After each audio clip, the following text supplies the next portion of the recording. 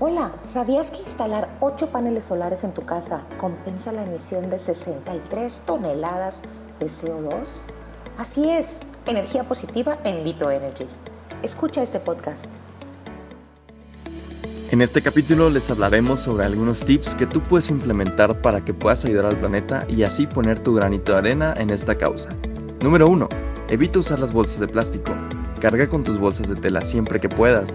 Una opción puede ser dejarlas en tu coche para que siempre las traigas contigo a todas horas. Número 2. Compra local. Comprando local, puedes reducir el consumo de combustibles que se utilizan en la transportación de los productos hacia su destino. Número 3. Utiliza la energía solar a tu favor. Existen muchísimas maneras para aprovechar la energía que nos brinda el sol.